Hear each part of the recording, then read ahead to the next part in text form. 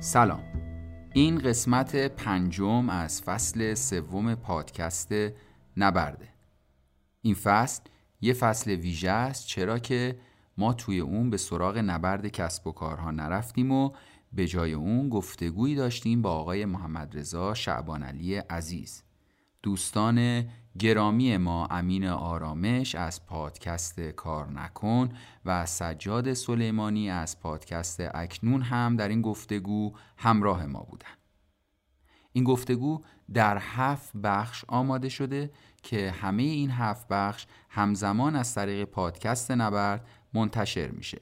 قبلا هم ویدیوی این گفتگو در صفحات و کانالهای ما در رسانه‌های اجتماعی به آدرس @نبرد پادکست منتشر شده. آقای محمدرضا شعبانعلی گرامی و دوستان عزیز ما هم در رسانه‌های خودشون این گفتگو رو چه در قالب ویدیو و چه در قالب صوت منتشر کردن که برای شما به راحتی قابل دسترس هستش. دعوتتون میکنیم به شنیدن بخش 5 از این گفتگو.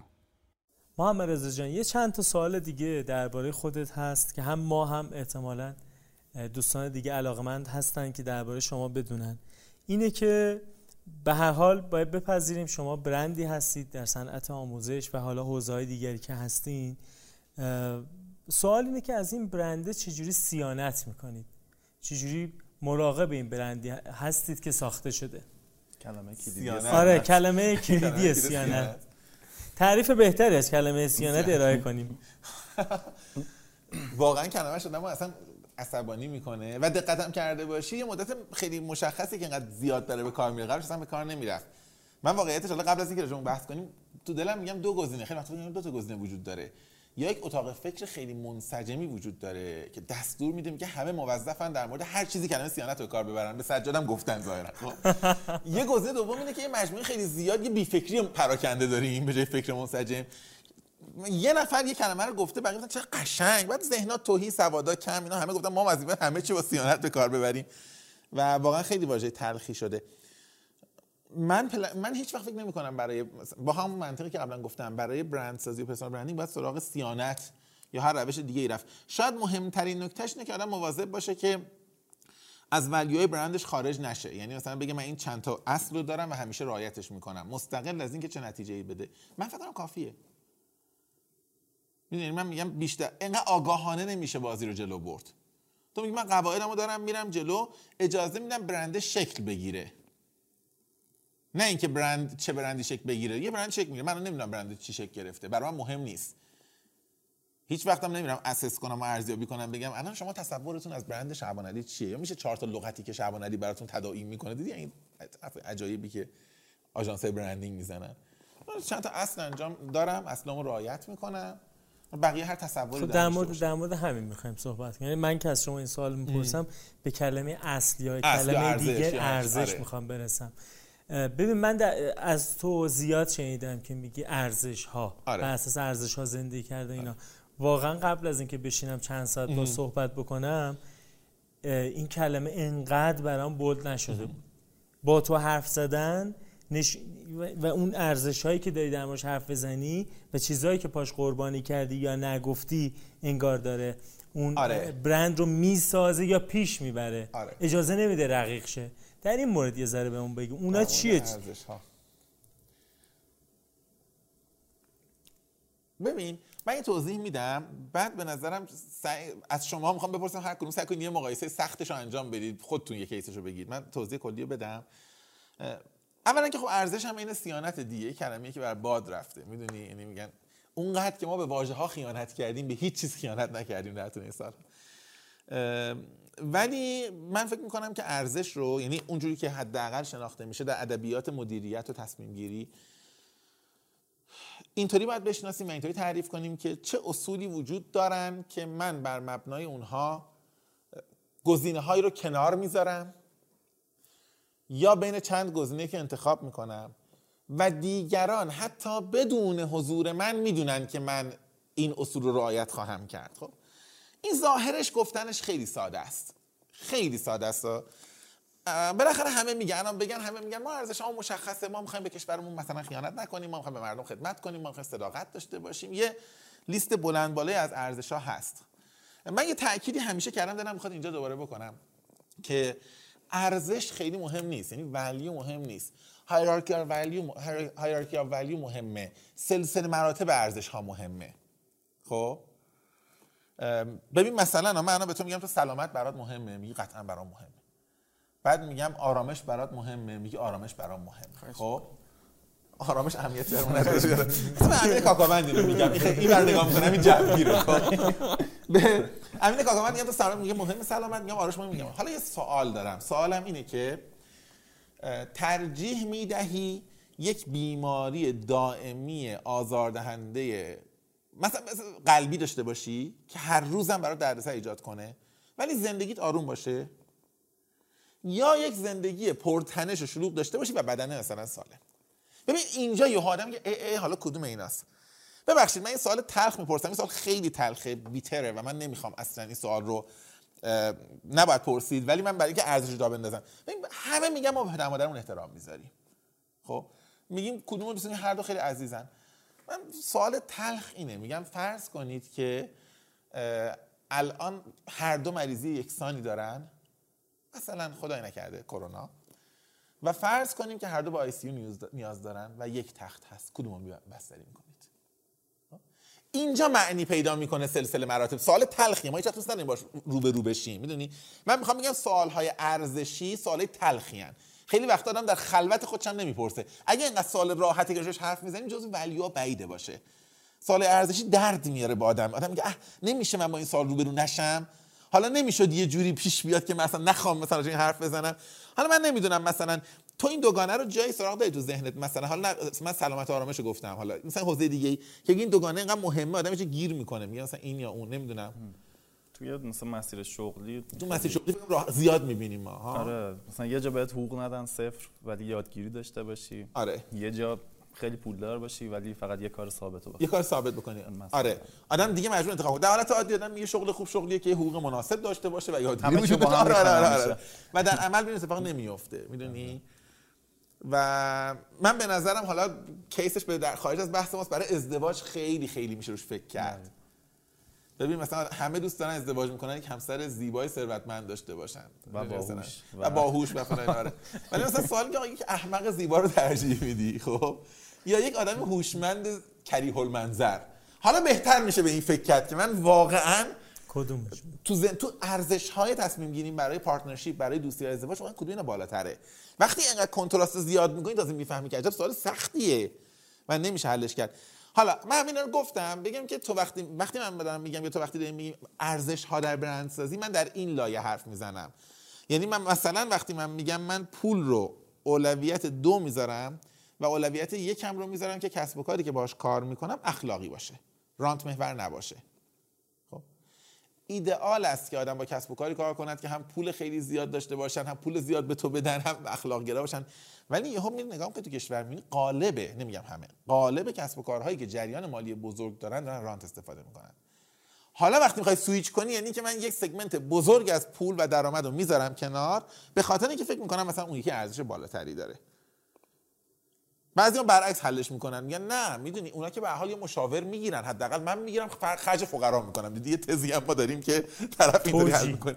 آره حالا نمیگم توجیه، هر چی میخوام برای خودش اینطوری حل کرده. یعنی میگم نه من اولویت گذاشتم پول، دوم اخلاقه و معتقدم که میتونم کاورش بکنم.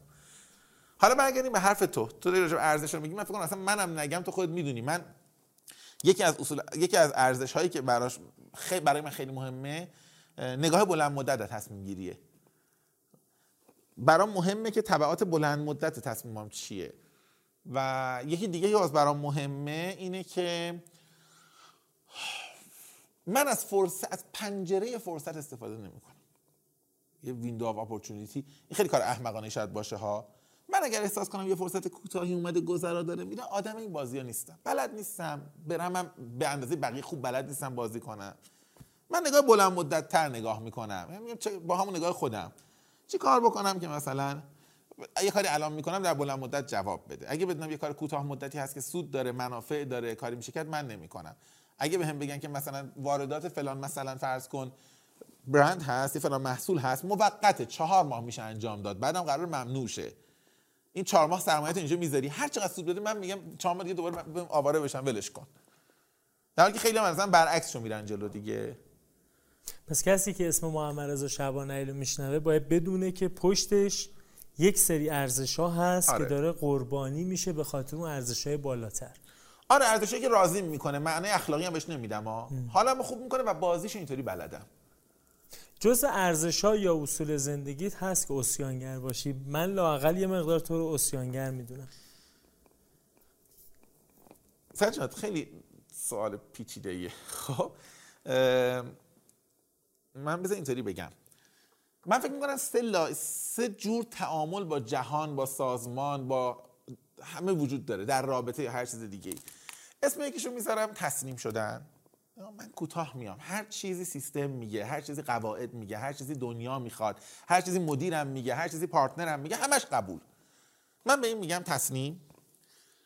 اون ورشو میذارم عصیان، یا حالا برای اینکه یه جورایی با تدرات اصلا بیا بگیم طغیان. اتفاقا طغیان درست تره، چون عصیان تم گناه داره ولی طغیان تم سرکش بودن داره یه جورایی. اذهب الی فرعون انه طغی، اونجا هم طغیان به همین معنا به کار رفته دیگه. میگم تسلیم، طغیان، یعنی من نمیپذیرم این نظم موجود و نظم بر هم زنم، چرخ بر هم زنم غیر مرادم گردد. البته حافظم که میگفته 2 تا غزل اونورتر میبینی همچین به پابوسی پادشاه افتاده. خب در حد 2 صفحه حالا این ژستا رو گرفته، ولی به هر حال من کاری ندارم کی در کجا گفته، جمله رو کار داریم، چرخ بر هم زنم غیر مرادم گردد. و این وسط من یه جایی به اسم تعامل میبینم، یعنی میگم میشود تسلیم نشد، میشود وارد تقابل یا طغیان یا عصیان نشد، میشه وارد تعامل شد. بذار مصداقش رو بگم. خب من میگم فرض کن ما یه کشوری تأسیس میکنیم در دنیا، یه اسمی براش بذاریم، چی بذاریم؟ یه کشور مثلا 4 تا با هم تأسیس کنیم، کی به کیه؟ شعبان آباد. آره. اسم آبرومندتر که در جوامع بین‌المللی وقتی میگن معنا داشته باشه. حالا شعبان آباد. خب این کشور فرض کن تأسیس شده و میخواد مواضعش رو با جهان تنظیم کنه. تسلیم اینطوریه که خب باشه بزرگان جهان چی میگن ما گوش بدیم، ما همون رو انجام بدیم و هر چی میگه و کد خدا به قول معروف کی و قدرت کی و این سیستمه و ما تابع همه میشیم. ما اینجا این گوشه آویزونیم، اصلا اگه دنیا قرار شه با فلانی دعوا کنه ما همون دعوا میکنیم، اگه صلح شد ما هم صلح میکنیم. این میشه تسلیم کامل. طغیان این ادبیاتی که میگم که ببین من اصلا نظام سلطه حاکم بر جهان رو نمیپذیرم. این ادبیات چپه دیگه، نظام سلطه اصلا تو ادبیات سیاسی ما متاسفانه وارد شده. یعنی معتقدم هر آنچه هست میخواد سلطه بر من داشته باشه و من میخوام این نظم رو به هم بزنم و معمولا هم نمیشه نظم یک سیستم بزرگ رو هیچ وقت یه عضو به هم بزنه. یه عضو در واقع با این کار، با این شکل از عضویان داره خودکشی میکنه. ما تو سیاست بین‌المللی رو دیدیم، توی شرکت هم تو دیدی یه کارگر، اصلا تو یه کارمند، تو یه کارگاه هم یه تک آدم که بلند میشه یهو مثلا عصیان در این مقیاس میکنه نمیشه. من فکر میکنم حد وسطی وجود داره که تو بگی من یه هویتی برای خودم تعریف میکنم، یک قواعدی تعریف میکنم، سعی میکنم رعایتش بکنم، اما اعتراض به نظم جهان ندارم. خب من اسم اینو میذارم اینتگریت شدن با دنیا، یک پارچه شدن با دنیا. بذار برات مثال بزنم، چند تا مثال. یک، من یه خانواده حالا بک تو قسمت قبلی، من یه خانواده خیلی معمولی، خیلی ضعیف مثلا بالاخره به دنیا اومدم، حالا هر جوری بوده از نظر مالی. یه روش اینه که همون اول بگم که این جهان عادلانه نیست. من میتونستم الان رویز رویس سوار شم و الان هیچی ندارم. بابای من می‌خواستم باهاش رانندگی ماشین یاد بگیرم، بگم گفت نوندونی مونه، دقیقاً در دیوار نخوره، اینقدر استرس میداد آخرش یاد نگرفتم. خب طول کشید تا الان یاد گرفتم. خب میتونم بهش این هیچم قصه بخورم که این چه جهانیه که اینطوریه، بریم ماشینای پولدارا رو آتیش بزنیم، بریم یا این کمونیست‌ها و سوسیالیست‌های خیلی افراطی اصلا یه بار بریم همه پولا رو بریزیم وسط دوباره تقسیم کنیم شاید سهم بیشتری بشه. این اعتراض دائمی که وجود داره بعضی وقتا می‌بینیم، یعنی بعضی از آدم‌ها عمرشون به این اعتراض میگذره تا آخر عمر ناراحته که چرا جهان اینطوری بود، چرا مملکت ما اینطوری بود، چرا اختلاف طبقاتی اینقدر زیاد بود. من نمیگم اینا نیست، ولی میگم این عصیان چی میسازه از ما؟ یه آدم ناراضی بدبخت همیشه معترض با یه ژست بدی که من تصورم همیشه یه آدم چپ گوشه کافه است که قهوه و سیگار دستشه و داره همینطوری حرفی میزنه و یه نقی میزنه و بعدم مثلا همیشه گیره اینه که آخرش فاکتور حساب بکنه نکنه چیکار کنه ارزون شه اینا. اون برای ماجرا اینه که اصلا بیای بپذیری بگی بابا واقعیتش اینه که اصلا من حقمه، من که آدمه، بالاخره ما بدبختیم، دنیا سری بدبخت هم میخواد، یه استادیومیه که بالاخره تماشاچی هم میخواد، حالا ظاهرا ابزار بازی به ما ندادن، ما بشینیم تسلیم شیم. من میگم میشه بپذیریم که ببین به حال که دنیا که اینطوریه، شرایط هم که اینه، این نابرابری هم که هست، تئوریتیکلی به نظرم نمیاد بشه حذف شه، یعنی هیچ وقت به نظر نمیاد حذف شه، از اولم بوده. میدونی قطعاً مثلا بری 1 میلیون سال عقب هم مثلا موریانه ها به کوچیک بودن خودشون و بزرگ بودن دایناسورها اعتراض داشتن، هیچ وقت ابعاد موجودات یکی که نشده. خب بعد بگی باشه من این میپذیرم این نابرابری، من کجا دست و پا بزنم که یه ذره وضعم بهتر شه؟ میدونی من چیکار کنم؟ من چیکار بکنم که طبقه اجتماعی یه ذره تغییر کنه، یعنی برم یه ذره حداقل بالاتر از جایی که هستم، نه اینکه جایی که هستم بده. من با این وسط راضیم و اینو تو محیط کارم دارم. ببین مثلا من به آموزش دانشگاهی منتقدم. خب روش تسلیم چیه؟ مثلا این ورشو بگم، اصلا اولا اگه منتقد تسلیم، آقا بالاخره مملکت دکترا توش لازمه دیگه، چرا ما نگیریم؟ حالا چرا من اولین کسی باشم که نق بزنم بیام بگم من دکترا نمیگیرم؟ اصطلاحات رخشانم که هستیم و رتبه یکم که داشتیم و یه امضا کنیم رفتیم دکترا خوندیم، حالا یه امضا میکنیم اصلا میریم دکترا میشیم بعد فوش میدیم. این آقای هست که مثلا مدام، ولی اصلا اسمش هم مثلا نیاریم به نظر من که آلوده نشه بحث، ولی مدام به نظام آموزشی نق میزنه، به همه چی نق میزنه، چپه، وضع مالیش از همه راستا بهتره البته، و مواظبم هست که لغت دکتر از اسمش حذف نشه. دکتر فلانی هستم داره صحبت میکنه، بعد میگه دانشگاه‌ها به درد نمیخورن، من دکتر فلان هستم، استاد دانشگاه فلان. یعنی اصلا اگه فیش او آخر ماهش یعنی نخونه انگار حالش بده، تا گردن هم تو ران، تا گردن هم تو ران، تا بالا گردن تو ران. من میخوام بگم که این تسلیمه. خب اون ورش هم حالا تسلیم با نمایش طغیان، البته اون ورش هم اینه که طرف بیاد بگه اصلا حالا که اینطور شد من دانشگاه نمیرم، ادامه تحصیل نمیدم، درسم هم نمیخونم، هیچ کاری میخوام بیام دنبال زندگی خودم. من وسط رو میپذیرم، وسط تعامله. من نمیرم دانشگاه دکترا بخونم، ولی سعی میکنم در حدی جایگاهمو بهتر بکنم که دانشگاه منو به رسمیت بشناسه، منم به رسمیت بشناسم. یه وقتی میگم یه درس بده برم درس بدم، دانشگاه من رو به عنوان آدمی بیرون از دانشگاه ولی با استانداردهای دانشگاه بپذیره. منم دانشگاهو به عنوان یک نهادی بیرون از حلقه ارزش‌های من، ولی به هر حال به عنوان یک نهادی که داره زحمت میکشه بپذیرم. خب من میگم این روش برای اصلاح و بهبود بهتره. حداقل من وقتی برم سر کلاس میتونم یه ذره دانشجو رو به سمت اون چیزی که دلم میخواد سوق بدم، بهتر از اینکه بیرون وایسم فوش بدم و طرف بگه چون راش ندادن داره حرف میزنه، و بهتر از اینه که برم اونجا عضو هیئت علمی بشم و بعد مجبور شم استانداردهای وزارت علوم رو چک کنم و مدام پیپر سازی کنم. نه همه اساتید دارم، یه عده‌ایو میگم که مثلا فرض کن رتبه‌ام بهتر بشه. من این وسط رو میپذیرم. در سیاست میگم ای کاش ما این نقطه بودیم، کارمند بشم این نقطه میشم، به هر نظام میخوام اعتراض کنم این وسط وای میستم. همون نگاهی که الان به کشور خودمونم دارم، یه نقدای حاکمیت دارم. من نمیرم داد و هوار بکنم بگم آقا بیایم جمعش کنیم و اینا. البته نمیگم همه چی قبولم ندارم، ولی این وسطه یه جایی این میان خوش دست و پایی میزنم برای خودم ببینم مثلا چه خاکی میشه در سر خودمون یا اطرافیانمون بریزیم. محمد رضا جان درباره تعامل به ما توی زندگی گفتی. من دوباره به روزنوشته‌ها ارجاع میدم که یه نوشته‌ای داشتی که ما استفاده حداکثری از فرصت‌های حداقلی داشته‌های کوچکمون داشته باشیم. این تو همون قالب میگنجه؟ نه ببین گوسفند نگریه نه. آره اون یه فضای دیگه است. اینم که تو نه به نظرم راستش سجاد این به اون بحثمون میربطه. این به اون بحثمون ربط پیدا میکنه که من میگم سبک زندگیمون رو سعی کنیم حفظ کنیم. یعنی مثلا یکی هم اگر میگه من که همه دستم بحث که اشکال نداره، تو 1 ساعت در روز مال خودت که هست، اون 1 ساعت رو مدیریت کن. این به نظرم یه جنس دیگه است. شاید هم ربط داره مثلا به این معنا، آره به این معنا که باشه رفتی توی سازمان زورت به هیچ جا نمیرسه، این انقدری که دستت میرسه اون 5% رو سعی کن بهتر کنی. به این معنا شاید بشه ربطش داره. من خودم راحت تو ذهنم اینا رو نمیتونم من ربط بدم، سعی میکنم مستقل ببینم. مستقل. اوکی. ما اینجا بارها ارجاع دادیم به روزنوشته‌های شما.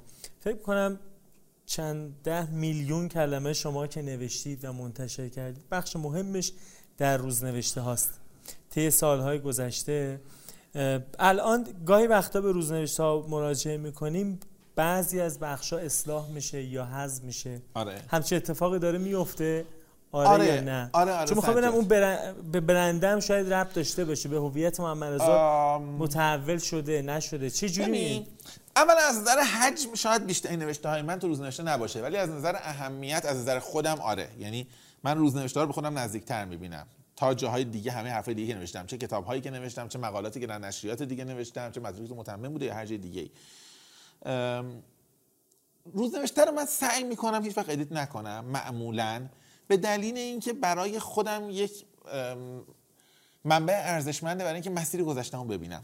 حالا من باهاش خوب نیستا، یعنی خیلی وقتا مطالب قدیمی میبینم میگم خب این چی بوده نوشتی، چقدر مثلا ضعیف نوشتی، چقدر استدلال ضعیفه، چقدر جمله بندی ضعیفه، ولی عمدن نگهش می‌دارم به خاطر اینکه یادم باشه که احتمالاً 7-8 سال دیگه راجع نوشته امروز اینو میگم، چون الان این حسو ندارم. الان وقتی مثلا نوشته رو میگم خوب نوشتم، به نظر خودم حرفمو زدم، درست نوشتم و یادم میاد که اون موقعم که اون قبلا نوشتم همین حسو داشتم، یعنی احساس می‌کردم به بهترین شکلی که میشد گفت من گفتم. به خاطر اینکه یه ذره ایمانم رو و باورم رو به نوشته‌های فعلیم از دست بدم و به حرف‌های فعلیم دوست دارم قدیمی‌ها بمونه. این به این معنا. اما آره حذفیات داشتیم، نه نگاه برندی، ولی بعضی وقتا من راجع به آدمایی صحبت کردم که بعداً در طول زمان مثلا احساس کردم که شناخت درستی ازشون نداشتم و مثلا احساس کردم شاید بودن اونها در روزنوشته باعث شه که دیگران با اتکا به اعتمادی که به من دارن به قضاوت نادرستی برسن. بر این مبنای وقتایی آره چیزی حذف کردم راستش، نه به خاطر برند خودم، بیشتر به خاطر اینکه دیدم، یعنی مثلا به من گفتن که ما دیدیم راجع به فلانی شما حرف زدیم، ما رفتیم گفتیم بالاخره شعبان علی گفته، ما شعبان علی دوستش داریم، رفتیم دنبال اون. مثلا خودم آدم رو من مثلا یک سال 2 سال 5 سال مثلا مواظبم که اسمش هم جایی نبینم. خب بیشتر به خاطر اینکه دیگران میسلید نشن یه وقتی حذف کردم، وگرنه خودم برام حل شده است که آدم در یه مقطعی راجع به یک موضوعی یا راجع به فردی نظری میده و بعدا ممکن نظرش فرق کنه. فقط در مورد آدم‌هاست یا موضوعات هم هست؟ به یه باوری، به یه موضوعی باور داشته الان نداری؟ خیلی باورم عوض شده ولی حذف نکردم، نه حداقل الان تو ذهنم نمیاد. معدود متن‌هایی بوده که حذف شده، مثلا من متنی که برای ماریو نوشته بودم حذف کردم، بعدا احساس کردم خیلی شخصیه. حالا تو یادت هست متن رو؟ احساس کردم خیلی شخصیه و ارزشش به این بوده که اصلا منتشر نشه. من اون موقع نمیفهمیدم، فکر می‌کردم یعنی اون حسی داشتم که الان تو اینستاگرام همه دارن، فکر کنم هر چیزی یاد منتشر کرد. من باور امروزم اینه که اگه متن خیلی احساسی شخصی نباید پابلیک باشه و من احساس کردم اصلا اون ارزشش از بین میره دیده بشه. حالا دیگه جهنم یاد قبلا دیدن ولی الان دیگه حداقل دیگران نبیننش، بذارم از اینجا بعد شخصی بمونه. بعضی متنا با این ملاحظات، نه ملاحظات عجیب غریب، ولی باورهای من خیلی، مثلا راجع به شریعتی نظر من در طول این سالا خیلی تغییر کرده. متن قبلی حذف نکردم، مونده. حالا نمیدونم مثلا دیگه موضع من رو شریعتی میدونید دیگه شما احتمالاً، حالا ربطی الان بحث نداره ولی حیفم میاد نگم. من یه زمانی خیلی شریعتی دوست داشتم و فکر میکنم که در نوشتن خیلی ازش تأثیر گرفتم. یعنی ببین نوشتاشو حفظ میشدم، واقعا حفظ میشدم. یعنی هنوز که هنوز وقتی میشینم کاملا مثلا شروع کتابش تو ذهنمه که کتاب مثلا حبوطش یه کتاب کبیرشه. مرا کسی نساخت خدا ساخت، نه آنچنان که کسی میخواست، که من کسی نداشتم، کسم خدا بود، کس بی کسان، و خدا مرا ساخت آنچنان که خودش میخواست، نه از من پرسید و نه از من دیگرم. همینطور میتونم برم پایین برات. خب یا مثلا فرض کن اون زمانه مثلا من حتی لحن شریعتی وقتایی تو نواراشو گوش میدادم، یا وقتی سعی می‌کردم برای خودم حرف می‌زدم تکرار می‌کردم تلقین می‌کردم. میدونی مثلا فرض کن تو آریچنی گفت برادرش مثلا یه جاهایی بود میگفت که مثلا چیز و ما باز دوباره به بردگی افتادیم تا مسجد بزرگ دمشق را بسازیم و کاخ سبز معاویه را و دارالخلافه 1001 شب بغداد را. بعد مثلا میومد پایین‌تر مثلا که میومد جلوتر حالا قصه ها رو میگفت و میگفت که و برادر برخلاف تو که میدانستی برده ای و چرا برده شده ای، ما اکنون سرنوشت تو را داریم، بیان که بدانیم چه کسی ما را به بردگی این قرن کشانده است و از کجا غارت میشویم و چگونه به تصمیم و عبودیت‌های زمینی گرفتار شده ایم. خب من این متن رو هنوز حفظم، خیلی هم زیاد حفظم. یعنی ببین چقدر خوندم که بعد از این همه سال من کتاب شریعتی در انباری در یه جایی قایم کردم که اگه میرم انباری نبینمشون. خب ولی بعد از این همه سال که در پشت انباری پنهان شده هنوز صفحات تقریبا حفظم با صفحه. یعنی مثلا میدونم این متنی که دارم میگم توی مثلا جدا از سخنرانی تو کتابم سمت راست نوشته شده، ولی حالا اینو میخوام بگم حسم عوض شده به این آدم. یعنی احساس میکنم که در یک دنیای ایدئال شریعتی باید معلم انشا میشد و خصوصا دارم نگاه میکنم میبینم که برای من درسم داشته که بعضی وقتا ادبیات زیبا و ادبیات قوی چگونه میتونه فکر ضعیف رو در سایه خودش پنهان کنه. خب خیلی درس تلخی بوده، من اینو فهمیدم تو این سالا. خب از نظر خودم ممکن آدم دیگه الان هنوز در اون استیج قبلی باشه که من بودم، هنوز شیفته این آدم باشه. من بهش احترام میذارم چون به نظرم شوق نوشتن رو خیلی در من زنده کرد. حداقل شریعتی که میگفت قلم توتم من است هنوز برای من هست، میدونی. ولی خب از یه طرفم میبینم واقعا یه جایی وایساد که نه در مسجد گذارندش که رند است، نه در میخانه که خمار خام است. یعنی یه ابوذر خداپرست سوسیالیستی درست کرده که نه سوسیالیست‌ها قبولش دارن نه مسلمان‌ها قبولش دارن و زیادی روح زمان رو سعی می‌کرد تحمیل کنه به باورهای مذهبی. شریعتی اگر امروز بود قطعاً سخنرانیش همون میشد که کوانتوم رو اول ما کشف کردیم. میدونی وقتی کسی میگه سوسیالیسم رو اول ما کشف کردیم، شریعتی فراتر از این نمیرفت. متاسفانه تلخه، ولی من به عنوان آدمی که شریعتی رو حفظم و باهاش زندگی کردم باورم اینه که نمیگم مستعان رو کشف میکرد، ولی میگم گفت کوانتوم رو ما کشف کردیم. و خب میخوام بگم نظرم به این آدم اینقدر عوض شده. سالیان سال در نشریه‌های عمومی هر سال تو سالگردش تو عصر ایران جای دیگه نوشتم، تحسینش کردم، توی روزنوشته‌ها هست. الان نظرم این نیست، ولی هیچ وقت حذفش نمی‌کنم به دو علت. یکی اینکه این بخشی از گذشته است، نمیشه انکارش کرد. خب به سه علت. دو اینکه تأثیراتی در من داشته که هنوز ماندگاره. من نمیتونم، ببین تا نمیتونی اگه پله‌ای که رفتی بالاتر بی احترامیه برگردی پله اول خراب کنی. بگی این دیگه نقشی نداشته، الان نقشی نداره تو جایی که من وایسادم. این یه پله بوده. یعنی من فکر می‌کنم غالب آدم‌هایی که توی کشور ما زندگی می‌کنن و مسیر فکرشون میره یه جایی از شریعتی رد میشن. یه جایی ممکنه که دغدغه مذهبی دارن، ممکنه مثلا به سروش بخورن، ممکنه مثلا یه عده‌ای که حالا یه ذره سنتی ترن به مطهری گیر کنه کارشون. خب نمیدونم شما به من بگید شما اصلا با اینا گیر کردید یا از همتون بپرسم راستی ببینم امیر کاکاوند به اینجور آدما گیر کردی یا نه؟ نه خب خوبه، بعضی بهتر از منه. امین آرامش چی رسی؟ منو شریعتی آره یه شریعتی گیر کردی. آره اون فاطمه هستش. آره سجاده مادر ما متهمیم. آره پدر مادر ما متهمیم. آره من نوع نوشتنش رو ناخودآگاه داشتم تقلید می‌کردم. خیلی من یه فایل صوتی میشنم گریه میکرد. تسلطش خوب میگم کلمات زیاده. بعد اینو با یه استاد دیگه که داشتم صحبت میکرد میگفت کسی که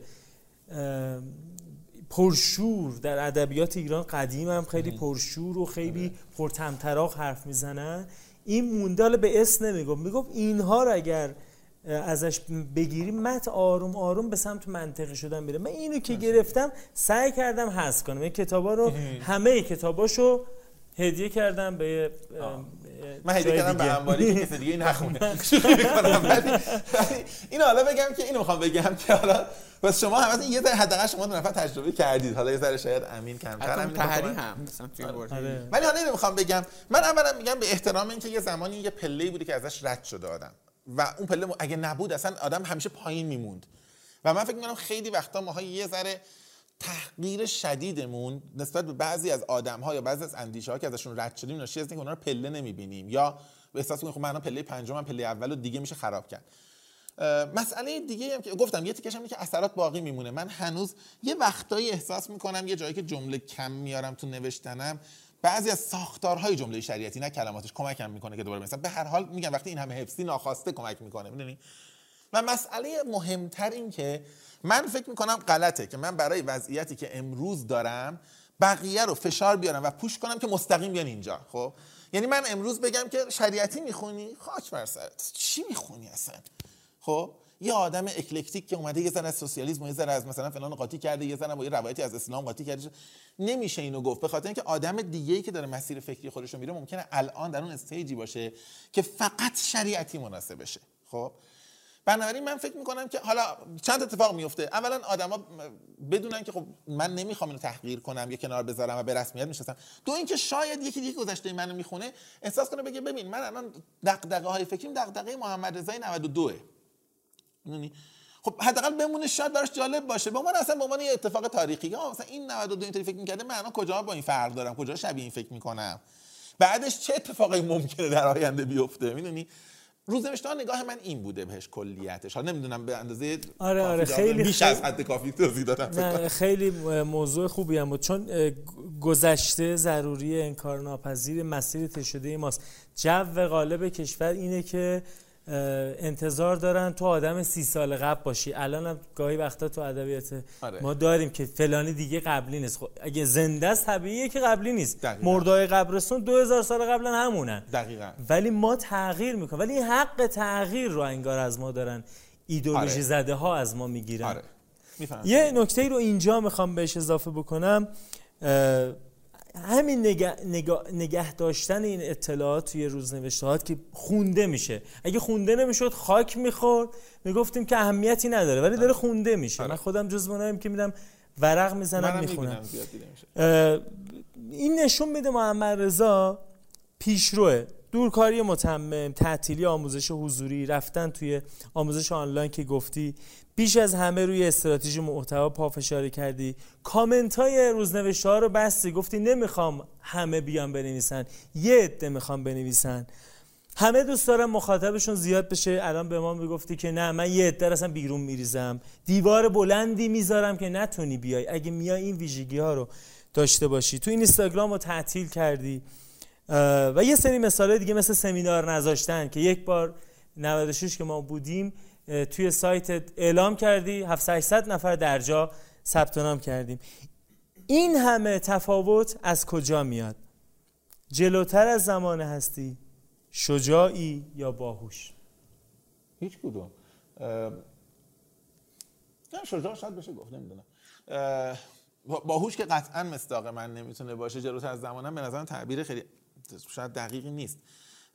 ببین من یه کاری تو تصمیم گیری میکنم سجاد، حالا نمیدونم شما هم این کار رو کردید یا اصلا مثلا تو ذهنتون هست یا نه.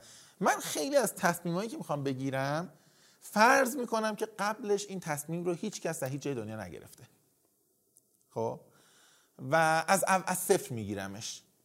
یعنی من با کامن سنس، اصلا با این لغت مشکل دارم. این حالا کامن سنس رو ترجمهش خیلی نگران کننده است. ببین کامن سنس یعنی یه سنس، یه عقلی که بین اکثر آدما مشترکه. وقتی میگی همه تقریبا تایید میکنن. مثلا کامن سنس این است که فرض کن چه میدونم اگر مثلا باید بریم دانشگاه. آره کامن سنس اگه میتونی بری دانشگاه چرا نری دانشگاه؟ اگه کنکور قبول نشی چرا نری؟ نه کامن سنس یعنی عقل عمومی رو تایید میکنه. ما تو فارسی خطرناکترش کردیم، میگیم عقل سلیم.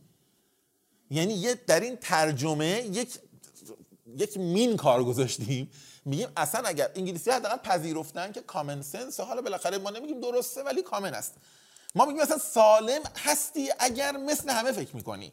بدترین ترجمه ممکن. من نمیدونم جنایتش کسی انجام داد. من نظرم اینه که نه، اتفاقا کامن سنس قرار نیست درست باشه. به خاطر همین اینکه دیگران و قالب آدم‌ها چه تصمیم میگیرن خیلی برام مهم نیست. با معیار خودم میرم جلو. به نظر خودم تصمیمام برای خودم با منطق خودم درست بوده، اصلا خیلی عجیب نبوده. فقط چون تصمیمات دیگران رو با من دیتا در نظر نمیگیرم اینطوری عذاب در میاد.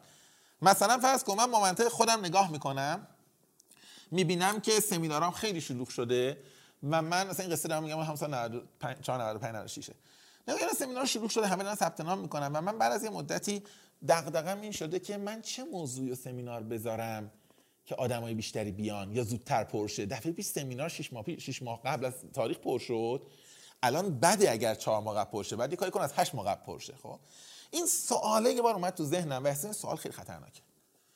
ببین من دیگه به این فکر نمی‌کنم که چی برای مخاطب مفیده. من حساب نمی‌کنم دانشجوی من چی لازم داره، میگم چی بگم که 8 ماه قبل پر شه. چون اگر پرشه، آره و زودتر پر شه که معنی پیشرفت بده، چون اگه این قبل باشه نمیشه.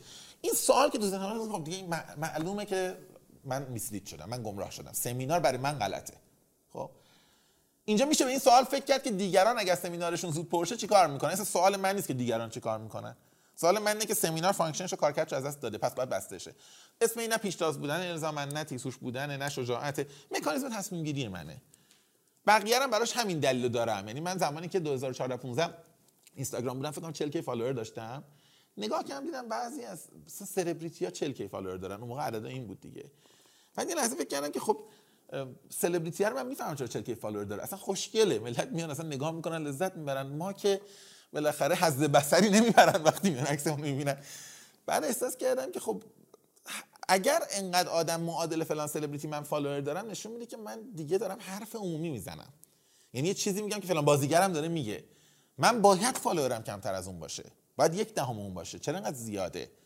انقدر زیاده من دارم وارد قلمرو خطرناکی میشم. قلمرو من نیست، قلمرو ذوق عامه است و حالا از پس فردا باید شروع کنم چون مردم با این حال میکنن. و اینطوری هم شده بود واقعا. اواخرش نگاه می‌کردی مثلا عکس گاو گذاشتیم ملت حال کردن، حالا گوساله بذاریم. یعنی مثلا اکانت من اینطوریه، برید نگاه کنید. دروغ چرا؟ 2014 15 رو نگاه کن. جمله‌های خوب خیلی بود، نوشته خوب، نمیگم همش بد بود، ولی بعضی وقتا من احساس که خب این غلطه دیگه. الان دیگه ما اینجا یه شعبان علی داریم که فالوور 40000 نفره، نه 40000 نفر که فالوور یک شعبان علیان. خب این اکانت چه اکانتی اصلا با قوانین اینستام در تضاده، میدونی که یه نفر باشه اینطوری بشه دقیقاً فالو کنه. بستمش اکانتمو. بعد دیگه سالها گذشت، خب با مکانیزم دیگه و به علت دیگه بشه، شاید یه قصه دیگه جای دیگه بشه. ولی میخوام بگم من اینا رو از اون جنسی که تو گفتی برچسب نمیذارم، از این جنسی که من با منطق خودم حل میکنم. از خودم نمیپرسم اگر کس دیگری این اکانت رو با این مخاطب داشت حفظش میکرد یا نه. این سوال من که اگر کس دیگری رو ندارم، اصلا سوال هم نبوده هیچ وقت کس دیگری در شرایط من چه میکرد. یونیک خودم کار خودم میکنم دیگه. حالا نه اینکه بازم برمیگرده به اون نظام ارزشات. یعنی من لااقل من اونو میبینم پشت حرفه انگار یک سلسله نظام ارزش هاست، دونه دونه چک میکنی، موضوع دیگه اهمیتش بالا پایین نمیکنه. اینه که سنگ محکته میزنی، اگه باشه برش میداری. آره شاید تعبیر خوبیه. ما وقت داریم من راجع به پرسونال برندینگ در حد 3 دقیقه چیزی بگم یا به نظرتون رد چیم بعدا یه جای دیگه بگیم؟ نمیدونم الان وقتشه اگه میخوای الان بگم. ببین من اینو قبلا یه جایی گفتم ولی حیفم میاد اینجا نگم چون شاید بعداً بیشتر بمونه یا شنیده بشه. من فکر میکنم که اینو قبلا گفتم ولی برام مهمه. پرسونال برندینگ برخلاف پروداکت برندینگ، یعنی برندسازی شخصی، برخلاف برندسازی محصول، بیشتر به برندسازی لوکس نزدیکه. ببین محصول میتواند لوکس باشد، میتواند نباشد. من تصوری ندارم که پرسونال برند بگه من لوکس میخوام نباشم. خب برندسازی لوکس چه ویژگی داره؟ مثلا حالا من ویژگیش، حالا من مطمئنم دیگه شما همتون حفظ هستید، ولی اولین ویژگیش اینه که لاکچری اصلا اینطوری تعریف میشه که من خودم رو تحمیل میکنم به مخاطب و مشتری. تو برو فروشگاه یه جایی مثلا یه جای پایین، مثلا بگم کجا، مثلا این مکس مثلا برو، یه برند خیلی معمولی، مثلا میبینی برای بلوز مثلا ورشته 28 مدل بلوز گذاشته. بعد میری مثلا شنل رو نگاه میکنی، 4 مدل رو گذاشتیم همینه دیگه. بعد میگی خب ما نمیپسندیم، تازه اصلا مدلاتون هم با اونور فرق داره که مثلا ما این 4 تا رو گذاشتیم حالا دیگه همینه. مشتری رو در سطحی نمیبینه که مشتری نظر بده. میگه من نظرم اینه. میری دولچه گابانا میگه 2 مدل کیف گذاشتیم، مثلا 4 مدل کفش گذاشتیم، همیناست. بعد همون طراحی ها عجیب غریب، میگه حالا نمیشد مثلا این لوگوشو کوچیک‌تر بزنه، نمیشد، همینه، این مدل است. تو لاکچری برندینگ به خاطر همینه که کافرر هم وقتی داره راجع به لاکچری برندینگ صحبت میکنه میگه یکی از آنتی لاز، یکی از ضد قانون هایی که وجود داره در لاکچری برندینگ اینه که نظر مشتری مهم نیست. بازاریابی شما نمی‌کنی که ببینی بازار چه می‌خواد من این رو بیابم، کار خودت می‌کنی. من فکر کنم پرسونال برند همیشه اینه. تو باید بگی من اینم و همینطوریم. جایگاه تو جامعه و جهان پیدا کنی. حالا مشتری میاد یا نمیاد نمیدونم. من این مدل رو طراحی کردم، این یه دونم تو ویترینم وجود داره، با همین یه دیزاینم هست. کسی نمیپسنده بره مغازه بغلی. من به نظرم، من نمیگم که انقدر رول چیدم، ولی الان که برمیگردم معنا پیدا میکنه، نه اینکه اون لحظه آگاه نبوده. الان نگاه میکنم اینم همیشه قانونم همین بوده، همین یه مدل هست تو این مغازه، همین یه دونه است. اصرارم که نکردم بیاد تو کسی. خب این همه مغازه وجود داره، هر آدمی الان یه بساط دستفروشی پنگ کرد دیگه، به لطف اینستا هوارم به لطف استوری میزنن. خب هر روز بیا بازار من، بیا بازار من. من به نظرم میگم آدم کار خودشو بکنه، محصول خودشو تحویل بده، محصول یعنی خودشو به عنوان محصول دلیور کنه و بگه اینجوری هم که من راحتم باهاش، هر کی نمیخواد بره جای دیگه.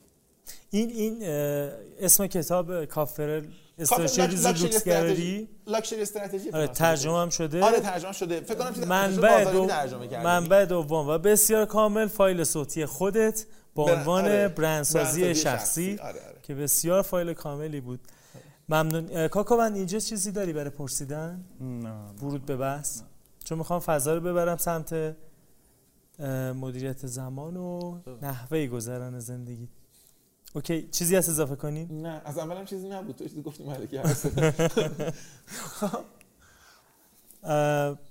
حجم کارت توی نقاط قوتت هم گفتی که حجم کارت بالاست.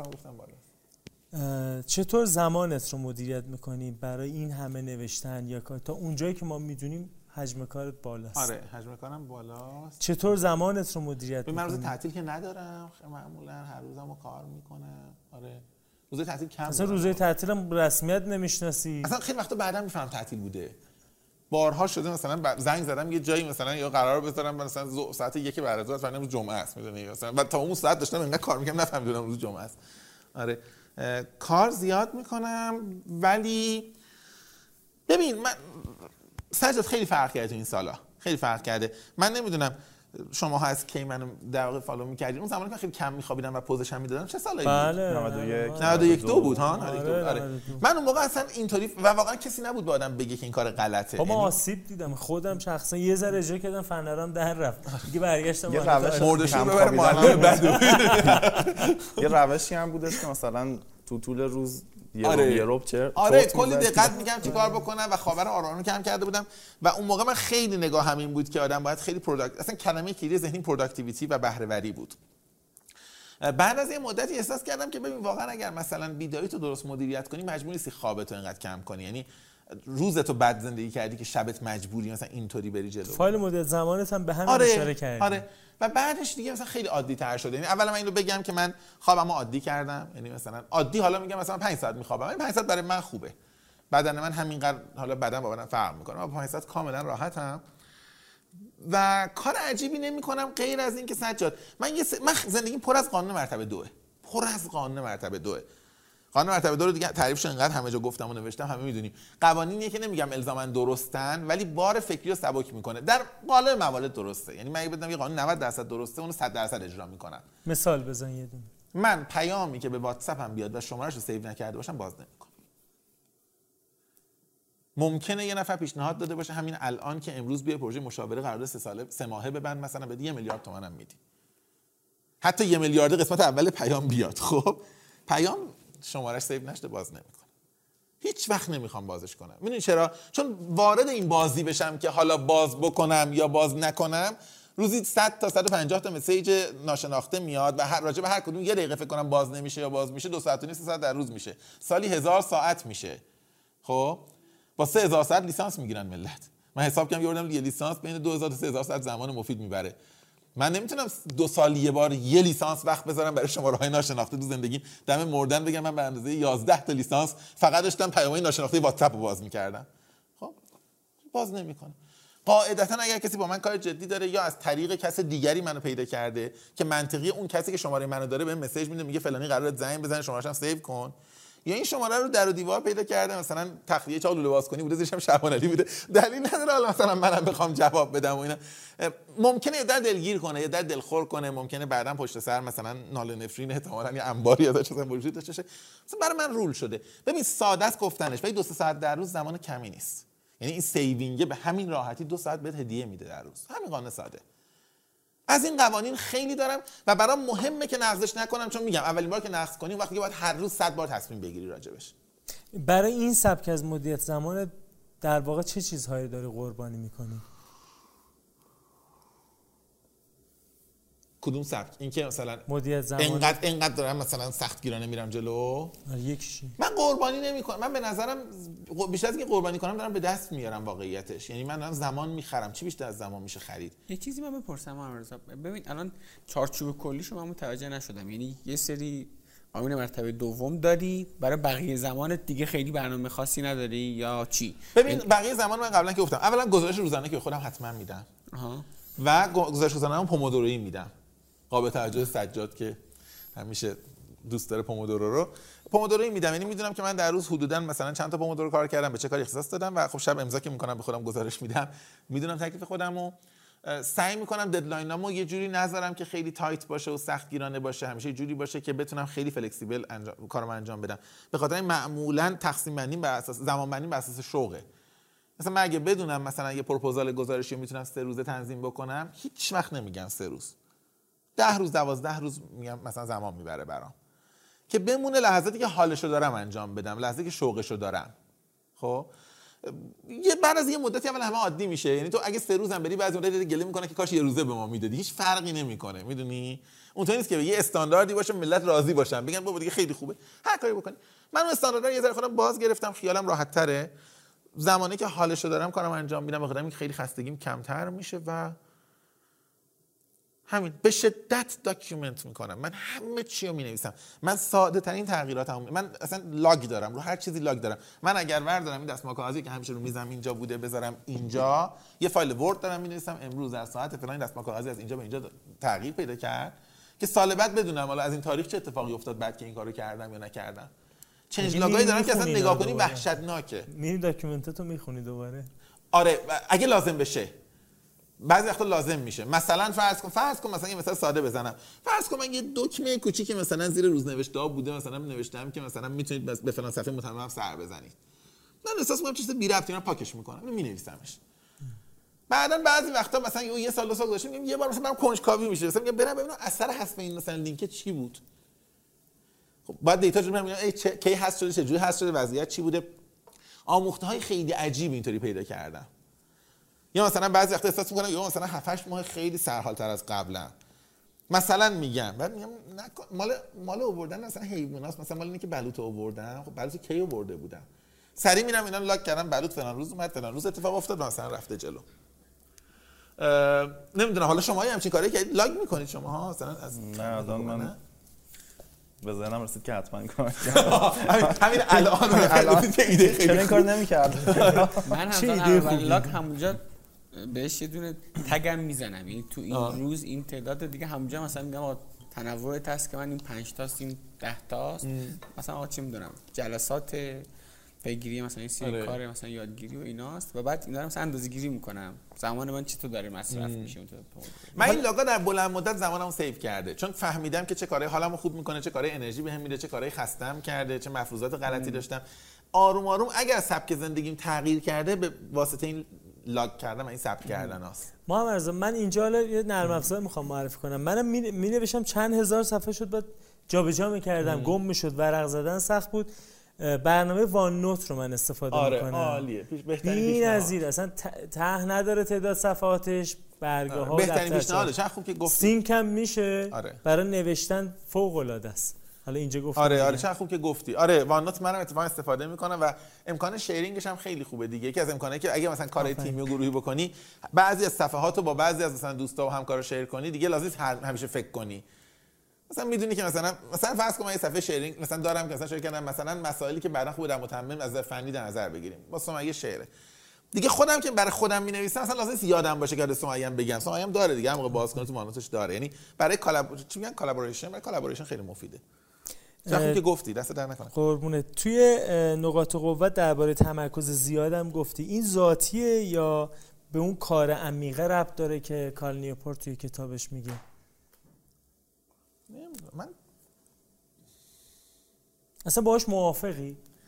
ببین من انجامش میدم حتی قبل از اینکه این کتاب رو خونده باشم. نمیدونم، ببین من نمیدونم مثلا ذاتی غیر ذاتی نمیفهمم، ولی همیشه اینطوری بوده و خب سبک کارام هم از قدیم جوری بوده که ناخواسته خیلی وقتا مجبور بودم بازار زمان طولانی کار بکنم. مثلا من بیابون کار میکردم، ریل گذاری، فرض کن 100 کیلومتر جنوب بجستان، یه جایی که تا نزدیکترین آدم 30-40 کیلومتر فاصله داریم. ما با بچه‌ها با تیم کار میکردیم، هر کی دستشویی می‌خواست بره اخلاقا میگفتیم همه روشونو بکنن اون برنگردن ما دستشویی بریم، حتی تپه نبود که بریم پشتش. خب تو وقتی مثلا مدت طولانی برای روزها و هفته‌ها مثلا یه همچین جایی میمونی، اصلا نمیتونی کار عمیق نداشته باشی، میدونی فقط مثلا یه چیزی جلوت مثلا باید همون رو انجام بدی. من میخوام بگم شاید یه ذره شرایط شغل و محیطی هم باعث شده که من ناخواسته این توانایی در من تقویت بشه. شاید من خودم به اون ربطش میدم. چه مقدار از وقتت برای دوستانت، برای روابط صمیمی با دوستانت خرج میشه؟ الان وقت من برام شفاف نیست. یه مدت که درباره قلع و غم دوستان هم نوشتی، حالا اینجا من انتقاد دارم، اگه هست اصلاح بکن. بعضی از بچهای متممی که الان هم اسمهای خوبی هستن در توی همین کامیونیتی، ماها رو هم حذف کردن. یعنی اون نگاه کردن محمد رضا گفته باید حذف کنم، تو رو هم حذف. یعنی شروع کردن به حذف کردن این خب این معناش نیست که به حرف من ربط داشته باشه. معلومه که تو زیادی میگی متوجه شدی.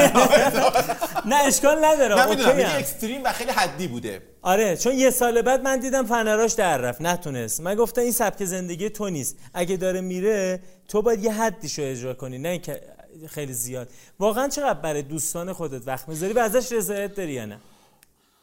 ببین من وقت زیاد میذارم برای دوستان. ما عکس تو اینستاگرام از دوستانت نمیبینیم. نه نمیبینی به خاطر اینکه من چند سال نبودم عکس بذارم. اوکی. و یواش یواش سعی میکنم بذارم. و واقعیتش اینه که خیلی وقتا خیلی از دوستانی هم دارم که هر دومون یا مثلا راضی تریم که خیلی مثلا حالا شلوغ نکنیم. یعنی خیلی شخصیتش خود منه. مثلا من خودم واقعا برام جذاب نیست زندگیم رو اینستاگرام باشه. میدونی چی میگم؟ حالا یه سری دوستایی هستن که میدونم نیوترالن، خنثان، میگم مثلا حالا مثلا اگه دوست داشته باشن عکسی بگیریم بذاریم و اینا، که دوست دارم بازم این کارو خواهم کرد احتمالاً. خیلی دوستان میدونم سبکشون خودمه ترجیح میدیم مثلا لحظه‌ای که خلوت با هم دیگه داریم مثلا به عکس و عکاسی و مثلا به شیر کردن با دیگران نگذره، میدونی؟ یعنی من فکر میکنم که شیر کردن لحظات شاد با دیگران برخلاف اون شعاری که میگن الزاما چند برابر نمیکنه، یه لحظات خودت مرور بکنی. من تو این سالا وقت زیادی برای دوستان به نظر خودم گذاشتم، به اندازه خودم، نه خیلی زیاد، وگرنه دوستان بپرسید اصلا شاکیه. ولی سعیم این بوده که تعداد محدودتری وقت بذارم و کمی بیشتر. قدیم اینطوری نبود، قدیم دوستای خیلی بیشتری داشتم و خیلی پراکنده وقت میذاشتم. هی سعی کردم کمترش کنم، ولی نه، وقت میذارم، برام مهمه، لحظات خوبی دارم و یکی از اولویتامه به نظرم. با یکی از دوستان نزدیک صحبت میکردم، بحث مهم تعادل در زندگی رو مطرح میکرد. یه بارم به این چرخ عمر که خیلی معروف الان دارن در موردش حرف میزنن، یک جا هم تو نوشته‌ها بود که نامره ها نوشته بودی که دوست من که میگفت تعادل در زندگی بهترین انتخابه و کمک میکنه کمترین بها رو پرداخت کنی، فراموش کرده بود که چه لذت‌های عمیق و تجربه‌های شگفتی را به عنوان بهای سکه تعادل در روی دیگران ثبت کردن. نظرت در مورد تعادل در زندگی چیه؟ یه مقدار اینو برامون بشکاف. ببین من اصلا میگم که هر کس نمیفهمه چه خاکی بر سرش بریزه، میگه حالا همه چی مساوی. میدونی مثلا فرض کن من همین الان بنده رو بکنن رئیس جمهور، خب اصلا بعید نیست دیگه، چون هر کسی ممکنه رئیس جمهور بشه تو کشور ما.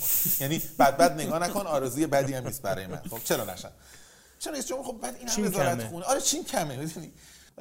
نگاه میکنم اینا وزارت خونه ها اصلا اسمش هم بلد نیستم بشمارم، مثلا خودم برای وزیران ممکن جابجا بشمارن، این نفهمن کجا رفتن. ساده ترین روش اینه که خب ما مساوی تقسیم کنیم، 3% شما زیاد شد، 3% شما زیاد شد، 3% شما زیاد شد، شما قصه خوردی ناراحتی 3.5 شما 2.5، میدونی همه اولوش 3، چون نمیفهمم چی مهمه. یه جرأت شگفت انگیزی میخواد که یه نفر بیاد بگه ببین اصلا ما در 3 سال آینده، در 4 سال آینده هرگز بودجه فلان وزارت خونه افزایش نمیدیم، تا همینجا زیاد افزایش دادیم و من تمام این افزایش میذارم رو مثلا آموزش پرورش و فلان وزارت خونه مثلا نباید افزایش پیدا کنه. ببین این کار غلطی نیست، ولی کار رادیکالیه، جرأت میخواد. به خاطر اینکه تو وقتی مساوی بدی کسی اعتراض هم بکنه میگه ما به همه همینو دادیم دیگه چیکار کنیم، ولی وقتی اینقدر نامتوازنه باید دفاع کنی و آدما معمولا جرأت این کار رو ندارن. خب من میگم تعادل انتخاب بزدل هاست یا انتخاب کسانی که نمیدونن هدفشون چیه. خب تعادل از آدمایی که میگن ما زندگی متعادل داریم به نظر من شبیه قورباغه‌ای میمونن که این وسطه، هر چی فکر میکنه نمیفهمه به کدوم طرف بپره، میگه خب باشه یه جامپ به جلو، یه جامپ به اینور، یه جامپ به اینور، یه جامپ به اینور، اینجا آخرش هم همین نقطه وایساده با هیجان میگه من یه جامپ متعادل، آره من یه زندگی متعادل رو تجربه میکنم. خب تو به محض اینکه اولین قدم رو برداری، اگر از اولین قدم راضی باشی و قدم دوم در این مسیر برداری، عملا یه سری گزینه‌ها رو هی داری کمتر می‌کنی و وزن این گزینه‌ها رو زیاد می‌کنی. یعنی مثلا قورباغه اگه می‌خواست متعادل باشه مرده بود تا حالا، می‌دونی؟ ولی آدمایی داریم که با ادعای تعادل زنده و من نمی‌دونم دارن چیکار می‌کنن. من خیلی مخالفشم، خیلی زیاد، و معتقدم که یه سری از آدما احساس می‌کنن خیلی تصویر نایس تمیزی، مثلا می‌دونی من وسط هفته دارم کارمو می‌کنم، شب با عشقم رفتم بیرون، آخر هفته با دوستامم، الانم دارم مثلا موسیقیمو تمرین می‌کنم، مثلا سازمو میزنم، مثلا باشگاهمو میرم، باشگاه همین ساکت بهش میپرونه این مثلا داره باشگاه بلند میشم میرم. من یه زندگی خیلی نایس متعادل دارم. من به نظرم این تصویر آدمی که خیلی تکلیفش مشخصه، بالاخره یکی از این کارا لذت بیشتری برای آدم داره و چرا آدم سهمونو نباید زیادتر بکنه؟ میدونی چرا آدم جرئت نکنه چیزی حذف کنه؟ ضمن اینکه دیدم و قبلا هم نوشتم و گفتم و تو هم میدونی که به نظرم آدمای بزرگ دنیا زندگی متعادلی نداشتن، آدمای تاثیرگذار دنیا زندگی متعادلی نداشتن. این دستاورد محصول عدم تعادله. من فکر میکنم دستاوردهای ملموس حاصلش عدم تعادل باشه. یعنی بالاخره حالا اگه اینکه آخه بعضیا هستن دیدی وقتی میمیرن تنها چیزی که براشون مونده میگن پدری فداکار و مادری دلسوز و نمیدونم مثلا اینا، اگه در این حد باشه با یه تعادل میزون بهش میرسی. ولی اگه بخوای روز مردنت یه چیزی بیشتر از این جمله های رایج مداها بگن، به نظرم عدم تعادل لازم داری. اگه سنگ قبر آماده شده میخوای باشه فقط اسمت روش بکنن، چه سنگ قبرها هستن بهش زهرا، خب به نظرم زندگی متعادل عالیه. سنگ قبر آماده است، یه گلون بالا گذاشتن، یه سری جمله نوشتن، تو هم فقط عکسم میزنن. آره اگه میخوای سنگ قبر تو مجبور شن سفارشی بزنن چون جمله‌اش فرق میکنه، زندگی نامتعادل میخوای. بسیار خب. البته شاید احمقانه شو یه سنگ قبر رو نمیدونم خدا برنامه‌ریزی بکنه. مثال سنگ قبر رو خیلی جا میگی. تو برندسازی هم گفتی که آره. ما یک عمر برند میسازیم که یک کلمه 2 کلمه رو سنگ قبرمون کندش. آره. این خیلی رادیکاله. میدونی چرا من میگم سنگ قبر؟ به خاطر کوچیک بودنشه.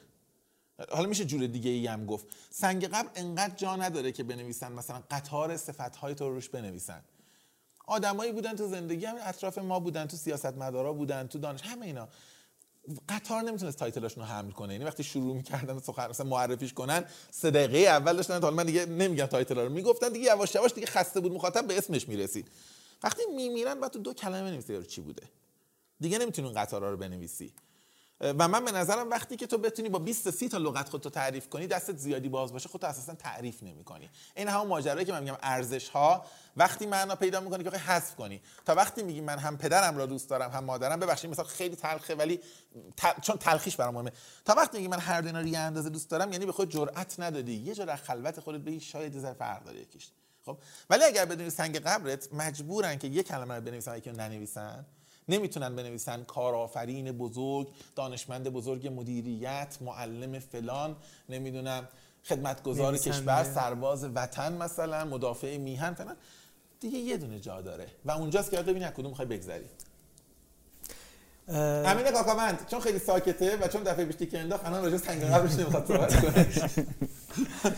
مامان امین الان ببینه داره به من رفری می‌کنه، بچه‌مو نشونده اینجا. این بخش تو رو می‌خوایم جمع کنیم. کاکا من چیزی هست اضافه کنی؟ سوالی داری اینجا بیاری؟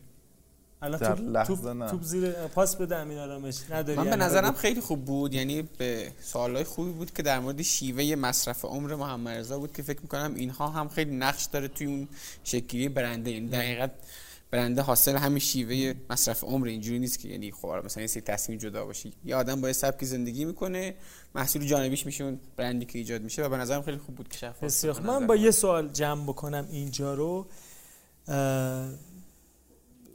سنگ قبرت رو چی می‌نویسی خودت اگه دست؟ معلم به نظرم. معلم. فقط معلم. یه کلمه. مرسی. عالی. مرسی.